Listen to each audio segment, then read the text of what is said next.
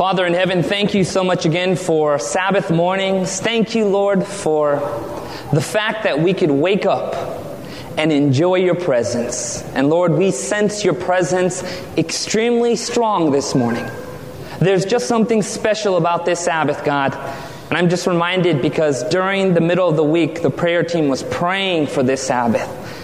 And God, we just want to pray and ask that you would bless us, you would feed us, and God, you would pour upon us your Holy Spirit. We desire a message from heaven. And we pray, Lord, we would not leave this sanctuary the same that we came into it. Thank you, God. In Jesus' name, amen. Well, ladies and gentlemen, just want to give you a reminder. If you are missing prayer meeting, you need to come out. God is doing some special things. We've been told that prayer meeting is the pulse of the church. And if we haven't had prayer meeting for 3 years, Lord have mercy. But praise God, He can resurrect the dead. Amen? God specializes in that. Well, I'm going to share something very interesting with you, an email that I got. It's a very interesting email. Some of you guys may have received a similar email.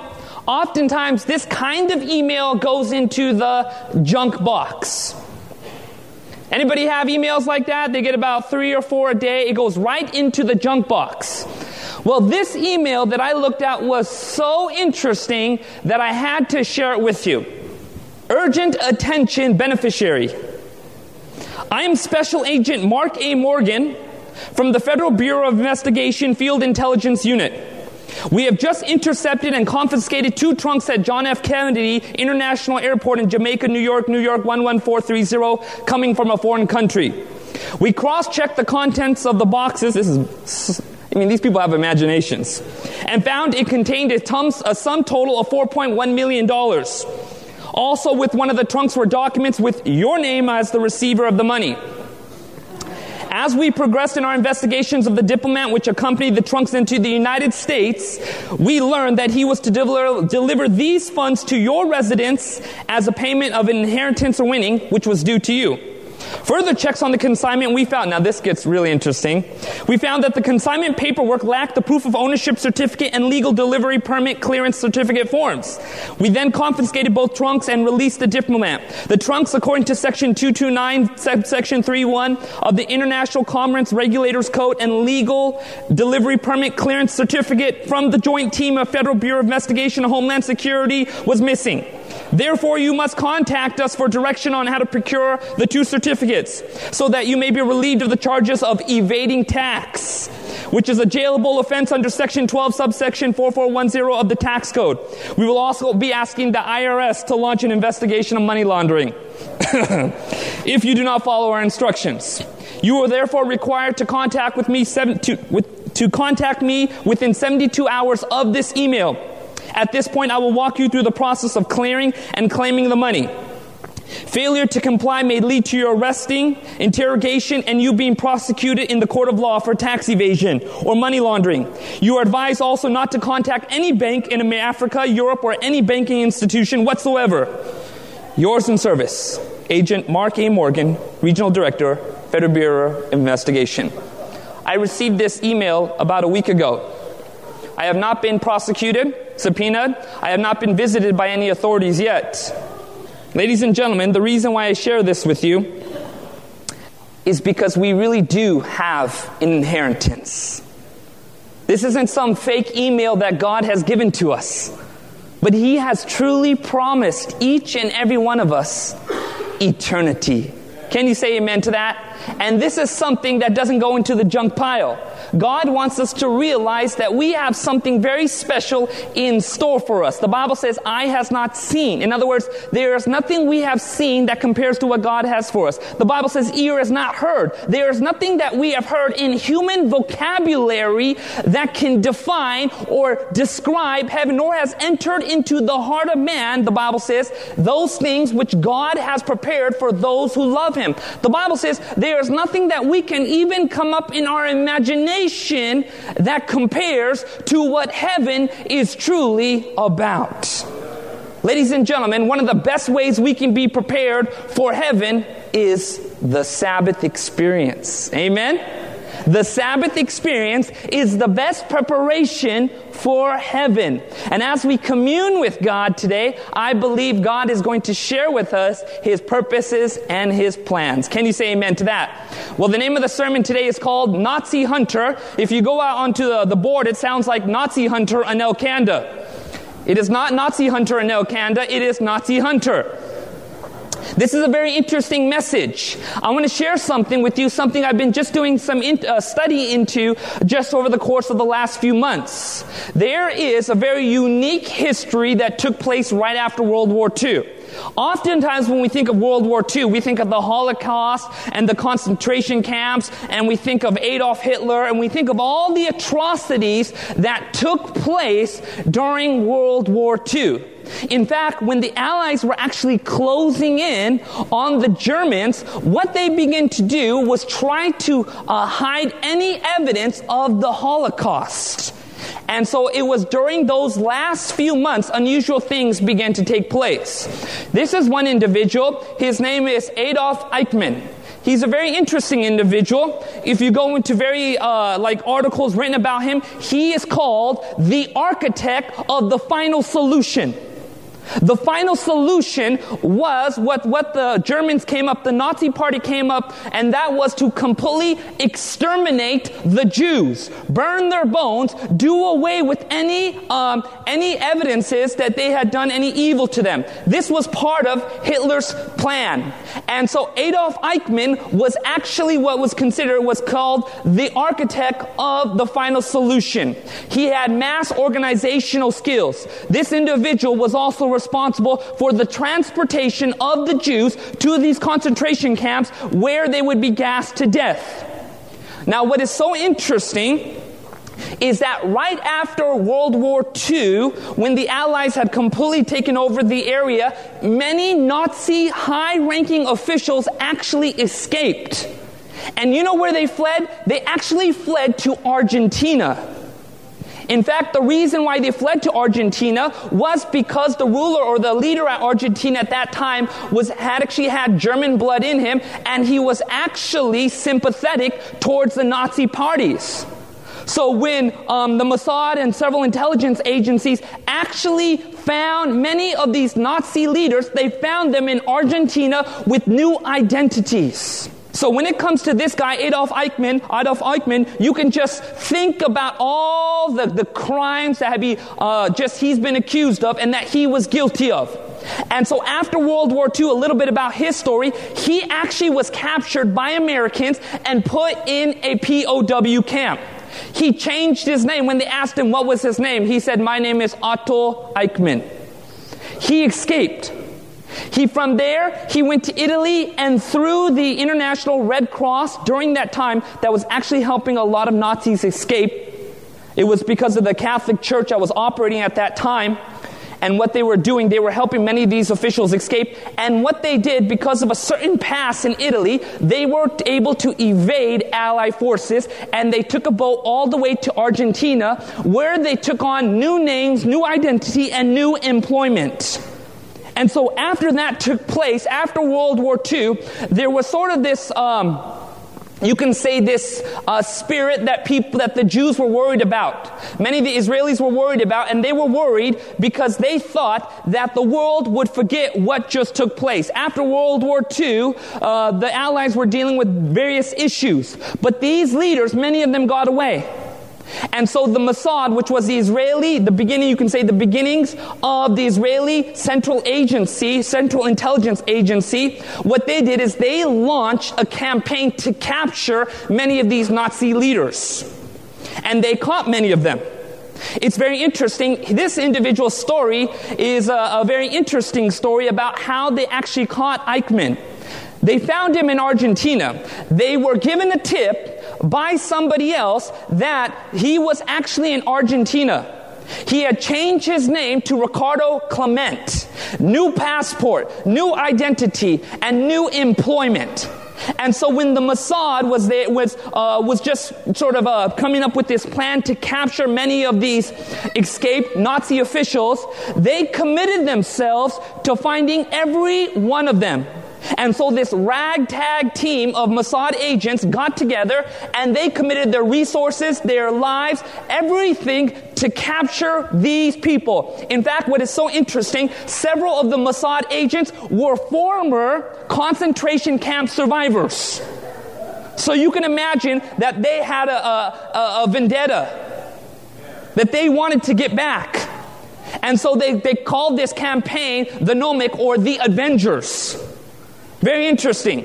And so as information about Adolf Eichmann began to be released, the Mossad agents, 11 of them, flew all the way from Europe, and they went to Argentina. But they had to be careful because of the Argentinian government at that time.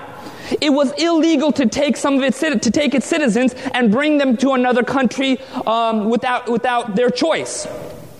And what was very interesting was that when they began to do some reconnaissance on Adolf Eichmann, they discovered he had completely blended in with his environment. He was living in an area where there was a lot of German refugees.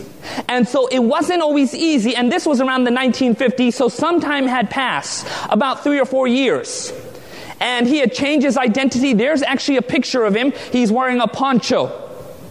And he was integrated into that area at that time where there were a lot of Germans. The Mossad had to be very careful. So these 11 agents, they began to spy out Ricardo Clement. Very interesting. What they did, and they made a movie called The House on Garibaldi Street. You might have heard of it. It's an older movie.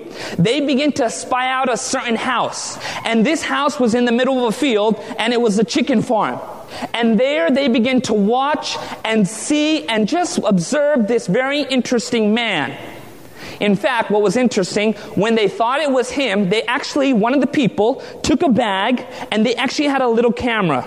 Okay? And they took a little camera and they walked up to this man, Ricardo Clement, and they weren't completely sure this was Adolf Eichmann. But they had an idea. And they said, hey, we're just looking to buy some property here. And what the agent was doing, he began to take pictures of Adolf Eichmann. And here are actually the pictures right here. Take a good look at that right there. And you can see how much that time has changed Eichmann during his Nazi term. And there he is right there. They were taking pictures of him. And just as they were talking to him about the land, and they were able to make an identification, guess what? By his ear. By his ear. They took a good look at his ear, and it's hard to see in this picture right here, but they looked at his ear, and then they looked at a picture of him when he was younger, and they made the identification. But this ragtag team of Mossad agents were still not sure. And so as they began to spy on him, they decided, now is the time. We don't have a lot of time. We need to capture him, because they knew there was one flight that was coming for Europe, landing in Buenos Aires, and they knew they had to get him. And so as time was running out, he was walking to a bus stop, and they like James Bond agents, but they were not like James Bond agents. If you look at some of the pictures, they're these little skinny guys just like this. And they grabbed him. Some of them were really old too. They grabbed him and they stuffed him inside a car. And there they raced to a safe house for 2 or 3 days and began to interrogate him. And within just like 15, 20 minutes, he admitted his identity, who he really was. But they had a big problem on their hands. They didn't know how to get him out of Argentina at that time. There was only one flight, and they were just betting upon that one flight. And so in their group, they had different field agents, including one who was a doctor. And so they said, how are we going to get him out? How are we going to get him out? They drugged him. And they dressed him in uniform. And as they made their way to the airplane, they were just walking around like this. And as the airport began to say, what's going on over here? They said, oh, this is our friend. He just had a little bit too much to drink, They actually did that. They got him on the plane. And as the plane was about to take off, they were about to be so happy and finally relieved, ready to head back. All of a sudden, someone comes on the radio and says, we need you to stay grounded. They were so afraid. They waited, and the pilot, who was one of the agents, says, I'm going to have to get off. I'm going to go talk to them. They're making us stay here. Something's going on here. And so as he went, they told him, if you do not come back in 10 minutes, we are just taking this plane and we are heading off. So he came back, he was talking to those guys. He came back and just said, hey, we just forgot to fill out one of the files. It's okay, we filled it out, we're good to go. And as they're about to take off, all of a sudden they get another radio announcement, please stay where you are at. We need to board the plane we need to check the passengers. And they were so afraid. And so what happened is, as these Argentinian officials began to walk on the plane, they're walking near him, and they noticed he was just out because they had drugged him, and he was just out there. And he was just in uniform, and one of the other soldiers, agents, was right next to him. And as they were looking, they said, what's wrong with him? And said, he just had too much to drink. He partied with the girls. You know what's going on here. These are soldiers. And he looked at him, and he said, okay, it's fine. And he continued walking, checking the rest of the plane, and they took off. And as soon as that plane took off, they were out of there. Out of there. They actually landed in Europe, and they were able to arraign him before trial. They continued the Nuremberg trials. The Nuremberg trials took place right after World War II to try all the Nazi officials, but they reconvened, actually had another session for Adolf Eichmann right there. That is his picture right there, ladies and gentlemen. This Nazi individual, this Nazi soldier was captured, and he was put on trial. In fact, when you take a good look at some of the agents that captured him, as I said before, these were not James Bond, buff-looking, good-looking agents that were out there dressing with guns that were coming out of the wrist. These individuals, just a ragtag group of people who dedicated themselves to capturing every one of them, especially Adolf Eichmann. They were intent on capturing them. And so they said, we're going to dedicate our time, our resources, our money, and our lives for this mission. They were told that some of them may not make it back if they were captured. But they were committed to this mission. And they knew they had to bring this man to justice. They had to bring him to justice. In fact, what is so interesting, when you take a good look at the Bible, you find that there was a group of people who were committed to a mission. Everybody take your Bible and let's go to Mark chapter 3. Mark chapter 3. You're going to see something very interesting in the Bible. The Bible describes a special time where a group of people were given a very special mission. We're going to Mark chapter 3. Mark chapter 3. Thank you. I appreciate that correction. All right, Mark chapter 3. Starting with verse 7, page 970. Are we all there? Amen. Let's see what the Bible says right here. Mark chapter 3, starting with verse 7. But Jesus withdrew his disciples to the what? Sea. And a great multitude from Galilee followed him, and from Judea and Jerusalem and Idumea and beyond the Jordan, and those from Tyre and Sidon, a great multitude, when they heard how many things he was doing, came to him. So he told his disciples that a small boat should be ready for him because of the multitude, lest they should what? Crush him. So notice this, all these people, thousands of people begin to throng Jesus. And as they begin to just surround Jesus, Jesus was actually concerned, and he said, wait just a second. He told his disciples, get a boat out here just in case, because this multitude is pressing me in. I may actually be crushed here. That many people wanted to be around Jesus, but there was little regard for his actual life. You see, these people wanted something from Jesus. They wanted Jesus to do something for them, which is not wrong. And as this great multitude came, look what the Bible says next. Very interesting. Verse 10. For he healed what? Many, so that as many as had afflictions pressed about him to touch him. Jesus is heaven. Amen? And when Jesus came to earth, heaven came to earth. And what heaven is a place of healing and restoration. And so as Jesus was there, it was like heaven. And people just being in the presence of Jesus were experiencing heaven. They were drawn to him, and as they were coming into his very presence, touching his garments, they were healed of their afflictions. And you can just imagine all the other people trying to make their way through because they wanted help. Let's see what happens next. Verse 11. And the unclean spirits, whenever they saw him, fell down before him and cried out, saying, you are the what? Son of God. But watch verse 12. But he sternly warned them that they should not make him what? No, notice this. This is a very important part, ladies and gentlemen. Here, as Jesus is healing these disciples, these demons are trying to prematurely expose the identity of Jesus. If there was anybody or any creature at that time who knew more about Jesus, who was on earth, it was these unclean spirits. Because these unclean spirits were once angels who worshiped at the throne of God. And so they knew who Jesus was.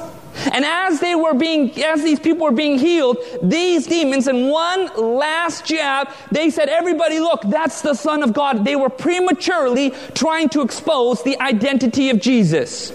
You see, Jesus understood people's minds. He knew where people were at, and he was trying to lead them to a better understanding of his mission, of his character, of his identity. But many times, the people were not ready. Ladies and gentlemen, this brings us to a very important point. Were those demons lying when they were saying, you are the Son of God? But was it bad that they were telling the truth? This is something for us to understand, ladies and gentlemen. When we give truth at the wrong time, we may be doing the devil's work more than we are God's work. That is why we need to be praying for discernment and timing. Can you say amen to that? But this is not what we're even trying to get through. Let's keep going. Verse 13. He went up on the mountain and called to him those he himself what? Wanted. And they came to him. He appointed what? 12 that they might be with him and that they might send him out to what?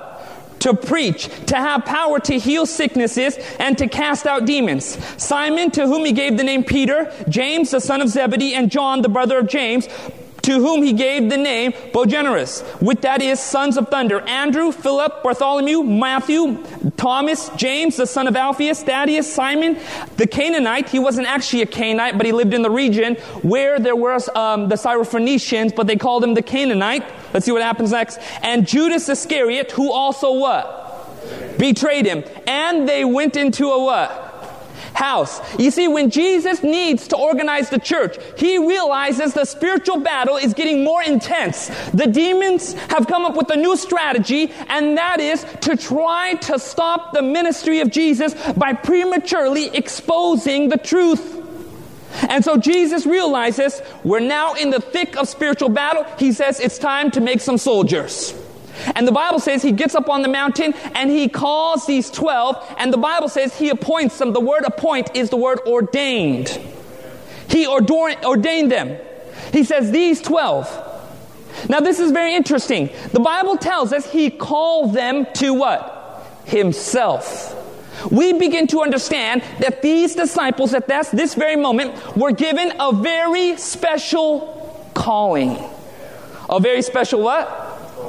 Calling. Ladies and gentlemen, many times, and this is something we need to understand, we neglect our calling.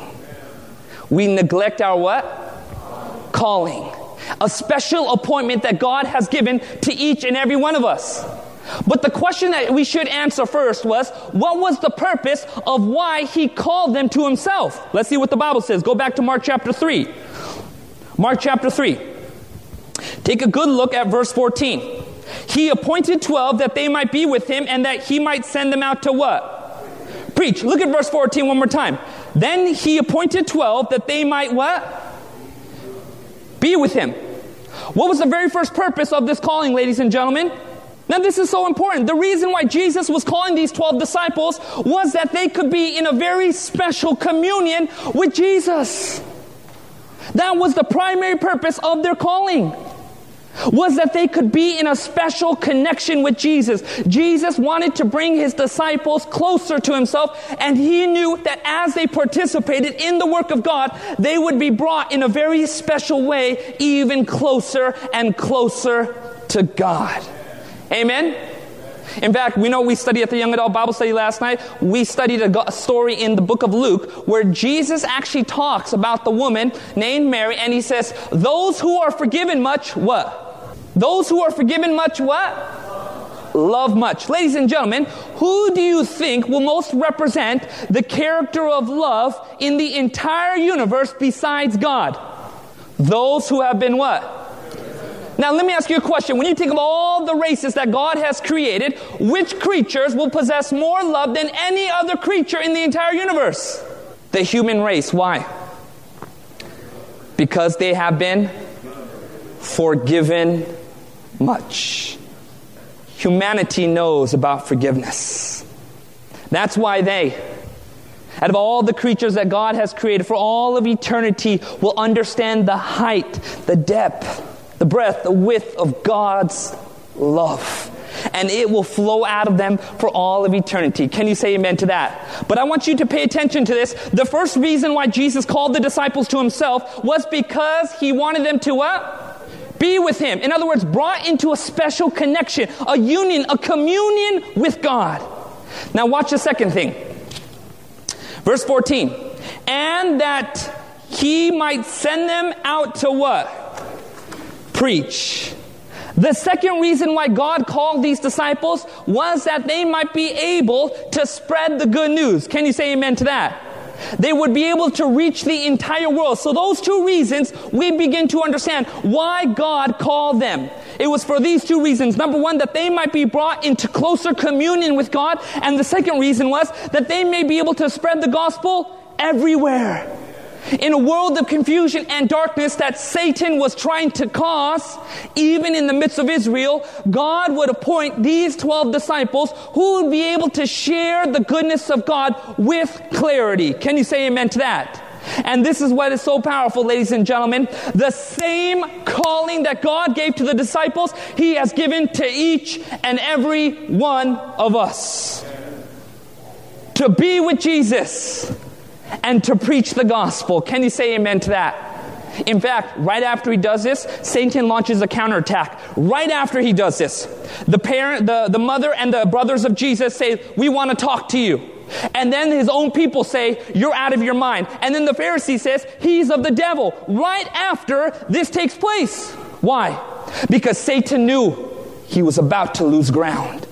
So he had to come up with a counterattack. Ladies and gentlemen, but we see something so special here. We see the calling that God has given to these disciples, and we begin to understand something about our lives, and that is God has a very special calling on us. Can you say amen to that? In fact, everybody take your Bible. I'm going to show you something very powerful. Take your Bible and let's go to 2 Peter chapter 1, verse 10. 2 Peter chapter 1, verse 10. And ladies and gentlemen, what is the purpose of our calling? Number one, to what? To be with him. And number two, which is what? To preach the gospel. Let's see what the Bible says. In 2 Peter, verse 10. Are we all there?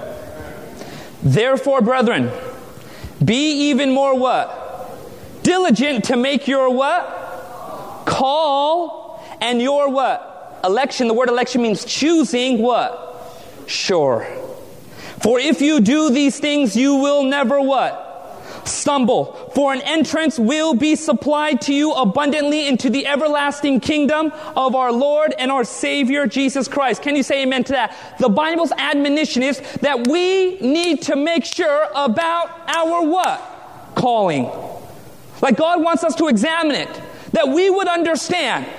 Because if we do and follow the things that God has said to us, there will be an entrance given to us where? In heaven. Now, ladies and gentlemen, it's time we do a little bit of examination right now. And that is this. There is a big difference between your career and your calling. Can you say amen to that? Some people think that their career is their calling. And some people, ladies and gentlemen, think that the only way, the only purpose they're going to ever be able to fulfill is their career. Ladies and gentlemen, you need to understand there is a big difference between your career and your what? Calling. I want to read something to you. People have been successful in their careers, but they have failed in their calling. That means if you have made it to the top, ladies and gentlemen, you are successful in your work environment. If you have done this and you have failed in your calling, ladies and gentlemen, you're in big trouble. This world teaches us that we need to be successful in our careers, which is good, as long as it plays a part in our what? Our calling. And if our career impedes upon our calling, we're in big trouble. The purpose of the career is to lead you to fulfill your calling. Now, just to elaborate a little bit more, the difference between your calling and your career. Steve Harvey, comedian, says this: a career is what you are paid to do. A calling is what you were made to do. Amen? A career is what you work for. A calling is what you are given. A career reveals what you do. A calling reveals who you are. My friend says this: career is how you spend time in order to make it in this life. Calling is how you invest time in this world for eternity. Ladies and gentlemen, have you been more successful in your career or your calling? Have you put more time and energy in your career and have neglected your calling? Ladies and gentlemen, God is calling you back to examine your calling. Many times as Adventists, we know about success. God has blessed His church. God has blessed His church everywhere. But the purpose He has blessed this church for was to lead people to fulfill their calling. But instead, their careers have become their calling. And they have neglected the two essential elements of the calling, which was to be with Jesus and to preach the gospel. Now, I know in this world we have a lot of people who do this, and praise the Lord. But ladies and gentlemen, one of the greatest heart desires I have is to see our people become more and more recognized for who they are more than just what they do. You know what I mean? Let me just elaborate a little bit more. Speaking about our doctors, we have a lot of doctors who have the Adventist religion. But do we have doctors who are recognized as Adventist doctors? Now, this is a very interesting point. Now, if you're paying attention, you understand what I'm saying. We have a lot of people in employment, and they will be recognized because this is where the church they go to. But they are not recognized as a Christian. Like, there should be more Christian lawyers, more Christian doctors, more Christian warehouse people. In other words, when people see you, they ought to know that brother is a Christian. Instead, they just know he has a Christian religion. Ladies and gentlemen, in fact, Ravi Zacharias, he was talking about how he went to a Middle Eastern country, and he was talking to this very zealous Muslim, and the Muslim said, "You people in America have a big problem." Ravi says, "Well, what's the big problem?" He said, "In our culture," and he drew a circle with his hand, and he says, "This is our faith," and he put a dot in the middle, and he says, "This is our life." But he says, "You Americans, you make this your life, and that dot your faith." Ladies and gentlemen, God is calling us to re-examine our calling. And the Bible says we should seek to make this sure. And if you have a career that impedes on your calling, it's time you do some re-examination. You say, "Well, I don't do any type of thing that's evil or bad." Ladies and gentlemen, if that's your issue, if that's your circumstance, then what your problem may be is time. You need to make time a priority for God. You know, HMS Richards, who was one of the most busiest pastors, who was just so in tune with the Holy Spirit, this individual, you know what he said to his church one day? He said, "I don't want anybody calling me until 1 p.m. because I need to spend at least 3 or 4 hours with Jesus." He knew that his calling first and foremost was to be with Jesus. Ladies and gentlemen, we need to re-examine our calling. And we need to understand, what is God calling us to? We ought to be people who, when they see you, they recognize that person has spent time with Jesus. That person, he loves to preach the gospel. He's an evangelist first. He's a doctor second. He's an evangelist first. He's a teacher second. Ladies and gentlemen, God is calling us not to let the world impede upon our calling. Because success, ladies and gentlemen, is just so much a tool as anything else of the devil. And the devil knows how to crowd your life with success to the point where your calling becomes neglected. But God is calling us to re-examine these things. And if you're somebody who's thinking to yourself, well, wait a minute, how then do I find something that God is calling me into? Because I want my calling to be sure. I want my calling to be first and foremost. What type of career do you choose? It's very interesting. Ellen White says in Education 267.3, she gives the best principles when it comes to choosing something like this. Look what she says right here. It's remarkable. We need to follow more closely God's what? Plan of life. Now watch three things, she says. To do our best in the work that lies near us, to commit our ways to God, and to watch for indications of His what? Providence. These are what? Rules that will ensure safe guidance in the choice of a what? Occupation.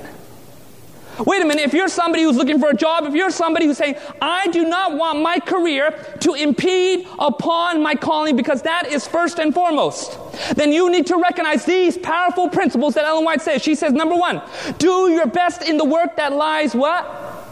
Nearest. In other words, the opportunities that have already been given to you, do your best in them.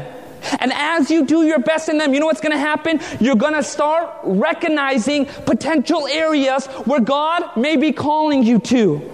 In fact, one day when I was in Weimar and I was going to school there, I was saying, Lord, whatever ministry you want me to go into, please show me. And I started getting all these opportunities to go preach. And I began to recognize that God was leading me into here to develop my talent. But as you do the work that lies nearest, God will develop your talent and He will begin to lead you into those areas. So the things that you already need to be doing, God says, do them with all your heart. Second thing is this, to commit our ways to God. In other words, every day you're laying all your plans at the feet of Jesus. Every day you're saying, God, I just want to commit this to you. And as you commit your day to God, the third thing will take place, which will be indications of His what? Providence. In other words, as you begin to do these things, all of a sudden, as you're just watching your whole life, you will begin seeing God opening up certain doors. And as He's opening up those doors, He is leading you by His providence. One of my good friends, he was going to school and he was just praying about what to do. And he was being faithful to what God was calling him to do. And he said, Lord, I want to go where you want me to go. And all of a sudden that week, he gets a call from one of our good friends. And he says, hey, I'm at Southwestern. You should check this out. And my friend went there and he absolutely loved that college. What was so remarkable, he ended up becoming ASB president, and he became one of the top students, and he made a huge impact for Christ on that campus. It was the place where God was calling him to. He was watching for indications of providence. And as he was following these three principles, ladies and gentlemen, here, what she said is so powerful. These are rules that will ensure safe guidance of an occupation. Safe guidance. We should not be in careers that impede our calling. We should not be doing things or part of things that will cause us to break the Sabbath. Amen? We should not be doing those things that will put us in places where we have to compromise our integrity. And if those things are happening, then we need to stop and say, no more. My calling is first and foremost. My commitment to Jesus. And ladies and gentlemen, if you're in a situation where you're just saying, God, what is the next step? You start following these three principles and God will show you what the next step is. He will show you what to do. Number one, do your best in the work that lies nearest. Number two, commit your ways to God. Number three, watch for indications of providence. What's God up to? And as you do this, surely you will see God open up doors. Ladies and gentlemen, we need not neglect our calling to be with Jesus and to preach the gospel everywhere. Amen? Those Mossad agents were so determined to fulfill their mission. They said, this is our life, this is our calling, and they dedicated time, resources, energy, because they believed in what they were doing. Ladies and gentlemen, if we believe Jesus is coming back, if we believe that the gospel needs to go everywhere, if we believe that every time we witness, heaven comes a step closer, then, ladies and gentlemen, we need to make sure our calling and our election are sure. If there is ever a time we need to re-examine the calling that God has for us, it is now. Can you say amen to that? This is the time that God is calling for us to understand those two principles of why Jesus called his disciples, so that they might be with him and that he might send them out to preach. I want to make this message simple, because I believe sometimes we neglect the most simple things.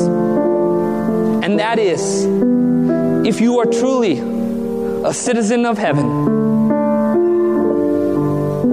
you will be making sure your calling is dead on, that you are fulfilling what God has called you to do. The Bible says we are not to neglect our calling. It is first and foremost in our life. And if we have been doing that, God is saying, wait, it's time for you to stop right there and re-examine where you are at. God wants you to be faithful to him. Amen? God wants you to be faithful. Let's bow our heads for a word of prayer.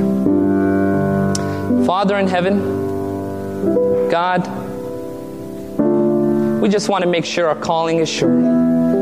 That the two principles, Lord, for our life has not been neglected by us. And that is to be with you and to preach the gospel everywhere. And Lord, if there are things that are impeding upon that, if we have lost those two priorities, oh Father, let us take this message as a message from heaven with the warning of love.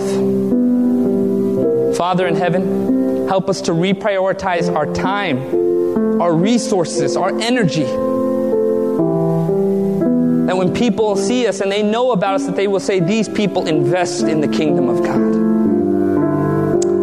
Father, thank you so much for your faithfulness and committing yourself to humanity and coming here, leaving all of heaven to fulfill your calling, which was the redemption of man.